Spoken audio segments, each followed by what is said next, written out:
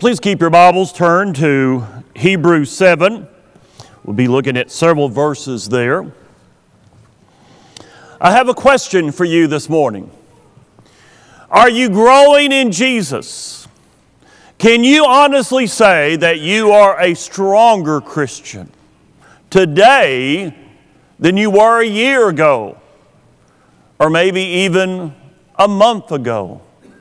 Are you pressing on to spiritual maturity?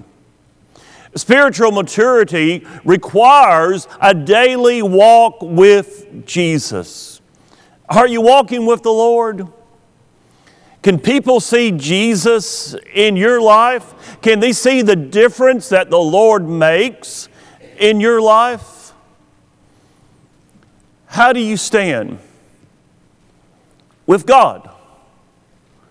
About 25 years ago, a preacher moved to Texas to start a new work. And for the very first time, he attended a Texas district fair. And at that district fair, there was something that he automatically was interested in, because he'd always wanted to do it. I'm talking about a mechanical bull. He wanted to ride a mechanical bull. Now, he walks up to the operator of this ride. He says, I'd like to ride your bull. The operator looked at him, and he's middle-aged. This preacher is, he's out of shape. And the operator said, "Are you sure you want to do this?" That was a challenge to that preacher. He said, "You better believe I'm sure. I want to do it right now." Operator said, "Okay." So they proceeded to go over to the bull, and he got him on the bull. And the operator said, "Now, this particular model has 12 levels of difficulty, going from the easiest being 1 up to the hardest being 12. Now, the secret is to stay centered on the bull. Shift your center of gravity as the bull moves and kind of go with the bull, flow with him. And then if you do that, you will be able to ride the bull." Preacher nodded. So the guy started it up. And at first it started slow, but in a few moments it was going pretty fast. And that bull was bucking, and that preacher, he was moving to the right, and he was moving to the left, and he was going up, he was going down, and somehow, in some way, he stayed on. Well, as the bull came to a stop, that preacher was so proud of himself, you know. He looked over at that operator and said, "Well, it wasn't very pretty, but I made it." To which the operator said, "Great, that's level 1. You know, sometimes some people are not as good as they think they are. How is your spiritual walk? Is it as good as you think it is? Could you use a shot of spiritual maturity? And more importantly, how do we go on to spiritual maturity? How do we attain that? How do we become a better person? This is what the writer of Hebrews has been doing ever since chapter 6, verse 1. Talking about how we attain spiritual maturity. Let's go back to verse 18 of chapter 7. "For on the one hand, a former commandment," he's referring to the Old Testament, "is set aside because of its weakness and uselessness. For the law made nothing perfect." Have you ever looked at the old law? Well, for example, just look at the book of Leviticus. Can you imagine trying to keep all of those laws perfectly? That's the reason why only one person ever lived by the Old Testament law a perfect life.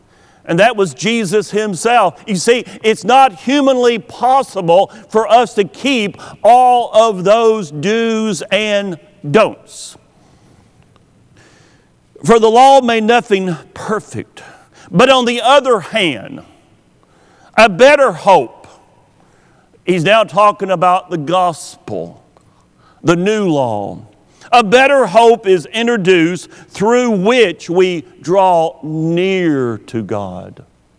Spiritual maturity is a mark of a person who's living near to God.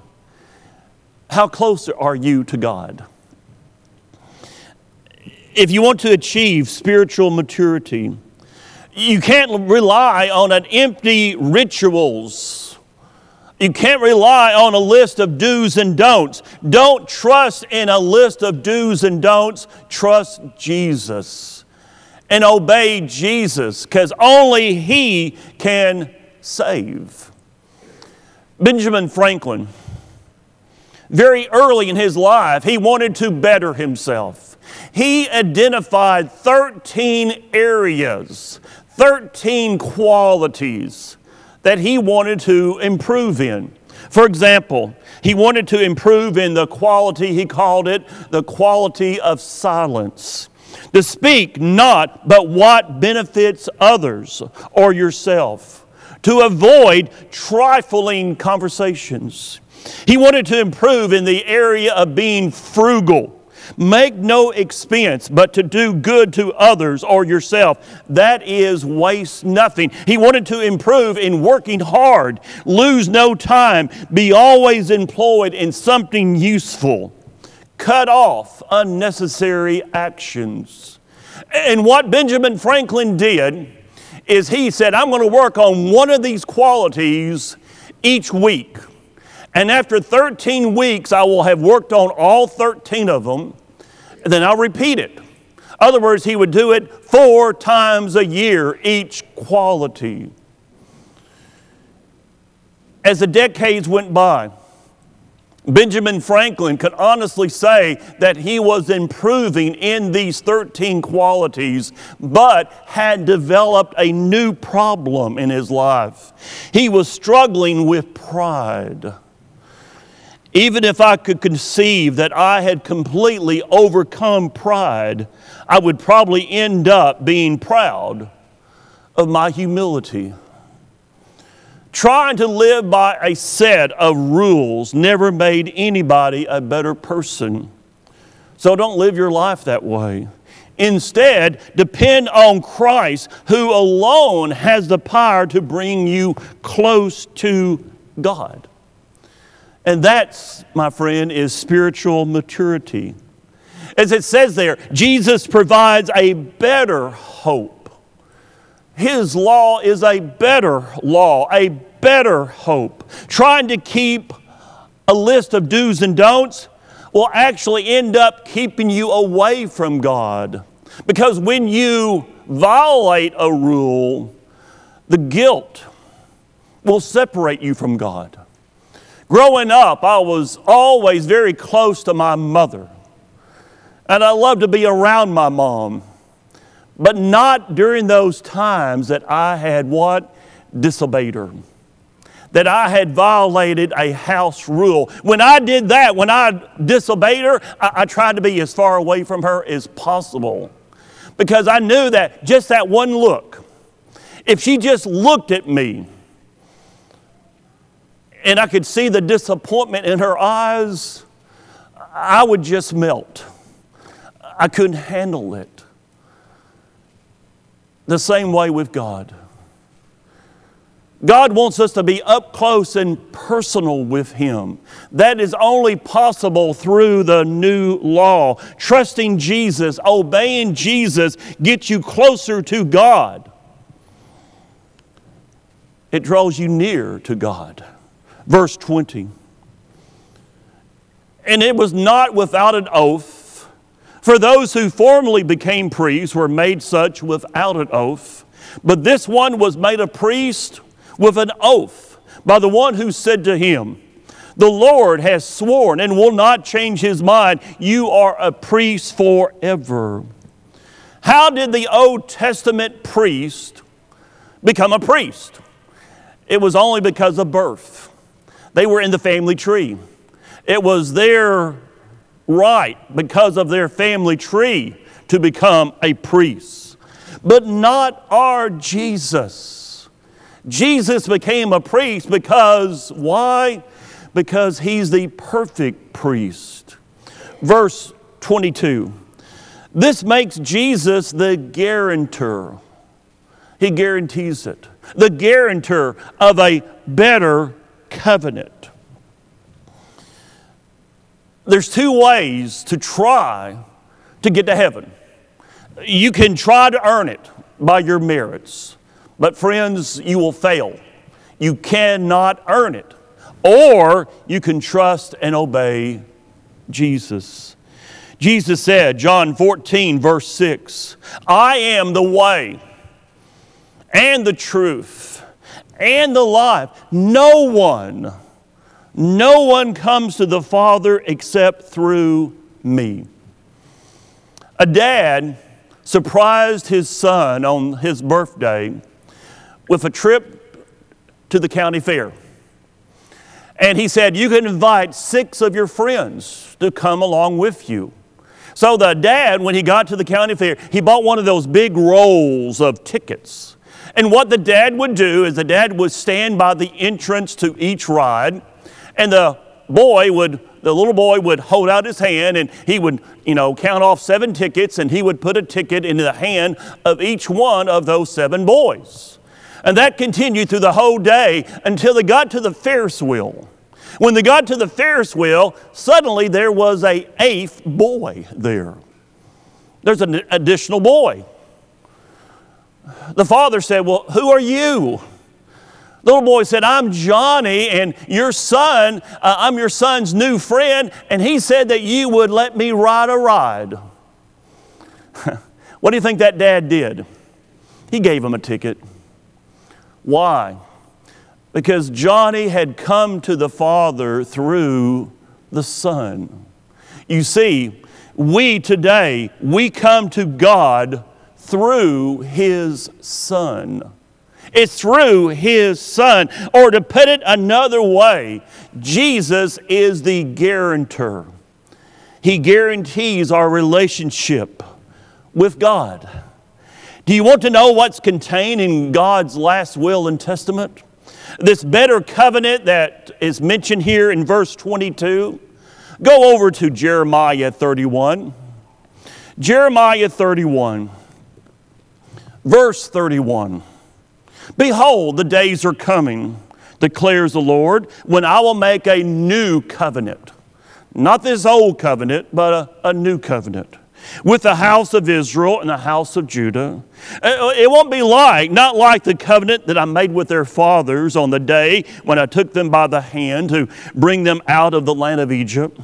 My covenant that they broke, though I was their husband, declares the Lord. Now, that covenant was given to the people through Moses. And even part of that covenant was even written on stone by the very finger of God. Written on stone. Verse 33. For this is the covenant that I will make with the house of Israel after those days, declares the Lord. I will put my law where? Within them. My law is going to be within them, and I will write it where? Not on a stone. I'll write it on their hearts. And I will be their God, and they shall be my people. And no longer shall each one teach his neighbor and each his brother, saying, Know the Lord. For they shall all know me, from the least of them to the greatest, declares the Lord. For I will forgive their iniquity, their sins, and I will remember their sin no more. The new covenant.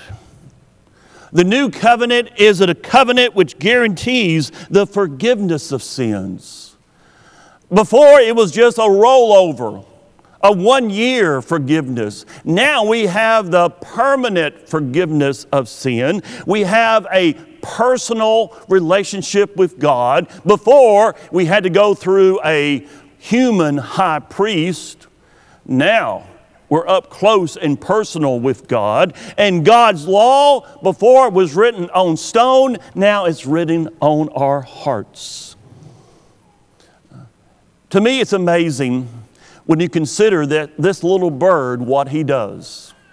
Every year, the Arctic tern, about August, will leave its home around the Arctic Circle. That's the northern part of our globe.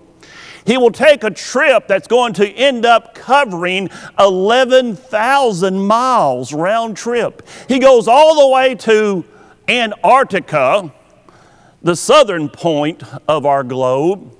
He spends the winter there and then makes that journey back to the Arctic Circle.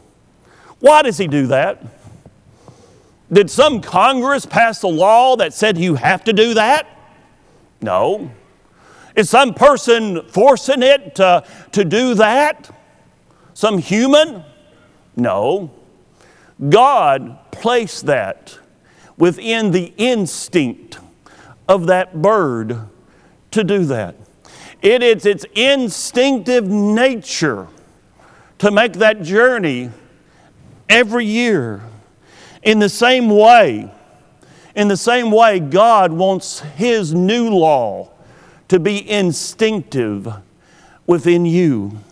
He wants it to be an internal desire that drives you to full and complete righteousness, a driving force that moves you to full maturity. You know, that doesn't come from a set of rules. It comes from a relationship. I probably will not surprise you when I tell you that in high school, I was a member of the Future Farmers of America, FFA. And in the FFA, actually, I was on a team, the Parliamentary Procedure Team. And we would go to competitions. Now, on that team, I was the secretary. But more importantly, I was the guy given the task to know a little book called Roger's Rules of Order. And I read that book dozens and dozens and dozens of times. At district, we easily won, took first place. We went to state. We should have went to national. We were clearly the best team. We didn't go to national. You know why? Because one of my teammates made a fatal mistake in the rules of order. And I quickly tried to correct it, and I did my best to cover it up, to correct it, but it was too late. And the judges penalized us for that. Why do we make a mistake? Because can you imagine trying to do everything that little book said to do? All those little tiny rules and regulations. Spiritual maturity only comes from a living and vital relationship with Jesus our Lord. He is the guarantor of a better covenant, the one who ensures that every believer is forgiven upon obedience. He was the one who helps us to get close to God and to grow full and complete maturity. Paul said it like this, Philippians 1, "And I am sure of this, that He who began a good work in you will bring it to completion at the day of Jesus Christ." No list of do's and don'ts could do that for you. Only Jesus. Only Jesus. So depend on Him. If you want spiritual maturity, depend on Christ, who has the power to save you completely. Verse 23 of Hebrews 7. The former priests were many in number because they were prevented by death from continuing in office. You had to constantly be replacing them because they would die off. But He who holds His priesthood permanently, because He continues forever, consequently, He's able to save you. How? To the utmost, completely. Those who draw near to God. draw near to God through Him, since He always lives to do what? To make intercession for you. Jesus, your permanent high priest, makes intercession for you and for me. You know, I'm encouraged when people say they're going to pray for me. I love that. James 5:16, the effective fervent prayer of a righteous man avails much. I love it when people say they're praying for me. Consider this. Jesus is stepping up for you every day. Jesus is going to bat for you every day. He is making intercessions for you every day. Do you want spiritual maturity? To achieve spiritual maturity, depend on Christ, your powerful priest.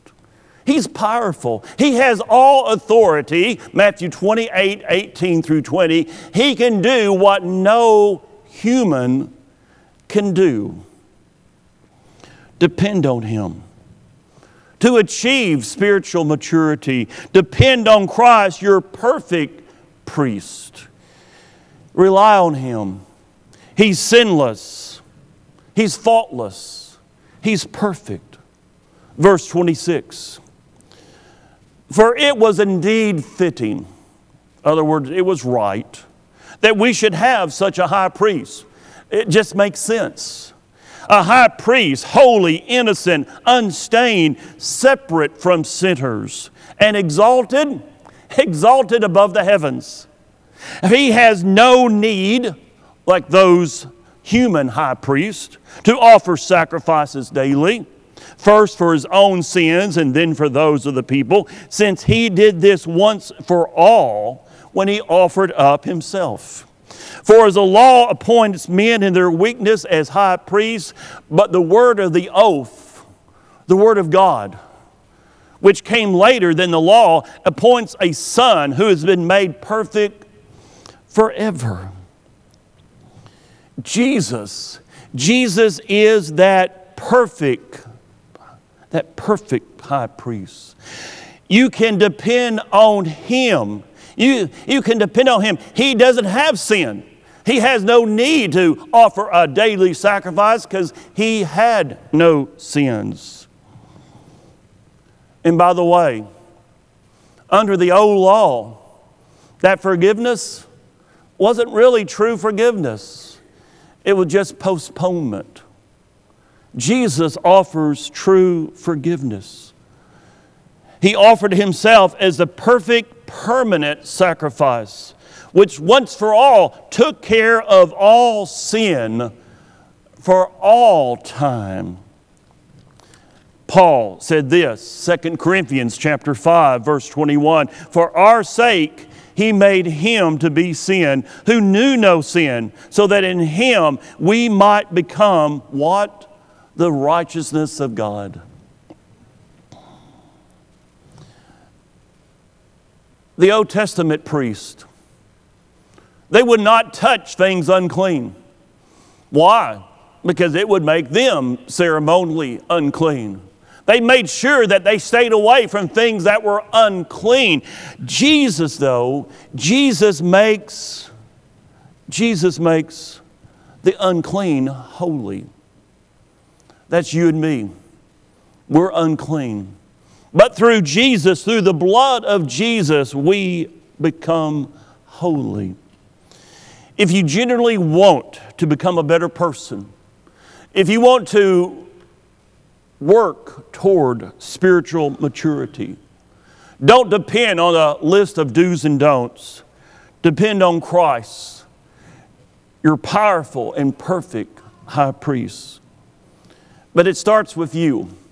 Spiritual maturity starts with you. You is right there in the middle. So will you do it? Will you work to become all that you can be? Will you try to be what God wants you to be? Will you work toward spiritual maturity? How about it this morning? Are you ready to take that step? Are you ready to make that commitment? Jesus spoke to us. He said to believe in Him, John 8:24, to repent, Luke 13:3, to confess, Matthew 10:32, and to be baptized, Matthew 28:18 through 20. In just a moment, I'm going to have an elder down here. I'm going to have Billy down here with me, and we are going to be praying that you will take that step, just like one person did last Sunday, and become a Christian. Now, most of us here are Christians, but are you living a life that reflects Jesus to people around you? Can people see the difference that Jesus makes in your life? Do you need to seek His forgiveness? 1 John 1:9. We would love to pray with you and for you. James 5:16. This morning, if there's anything we can do for you, we pray that we can and will do it for you. We pray that you will make that decision today as we stand and sing for your encouragement. There's a stranger at the door. Let him in. He has been there all before. Let him in.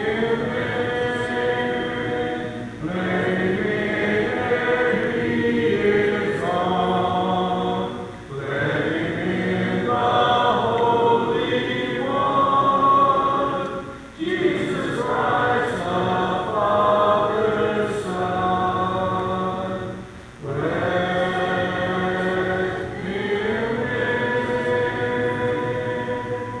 Open now to him your heart. Let him in. If you wait, he will depart. Let him in. Let him, he is your friend. He your soul will surely defend. He will keep you to the end. Let him in. Hear you now his loving voice. Let him in. Now make him your choice. Let him in. He is standing at your door. Joy to you he will restore, and his name you will adore. Let him in. Now admit the heavenly guest. Let him in. He will make for you a feast. Let him in. He will speak your sins forgive. And when earth eyes all are rid, he will take you home to heaven. Let him in.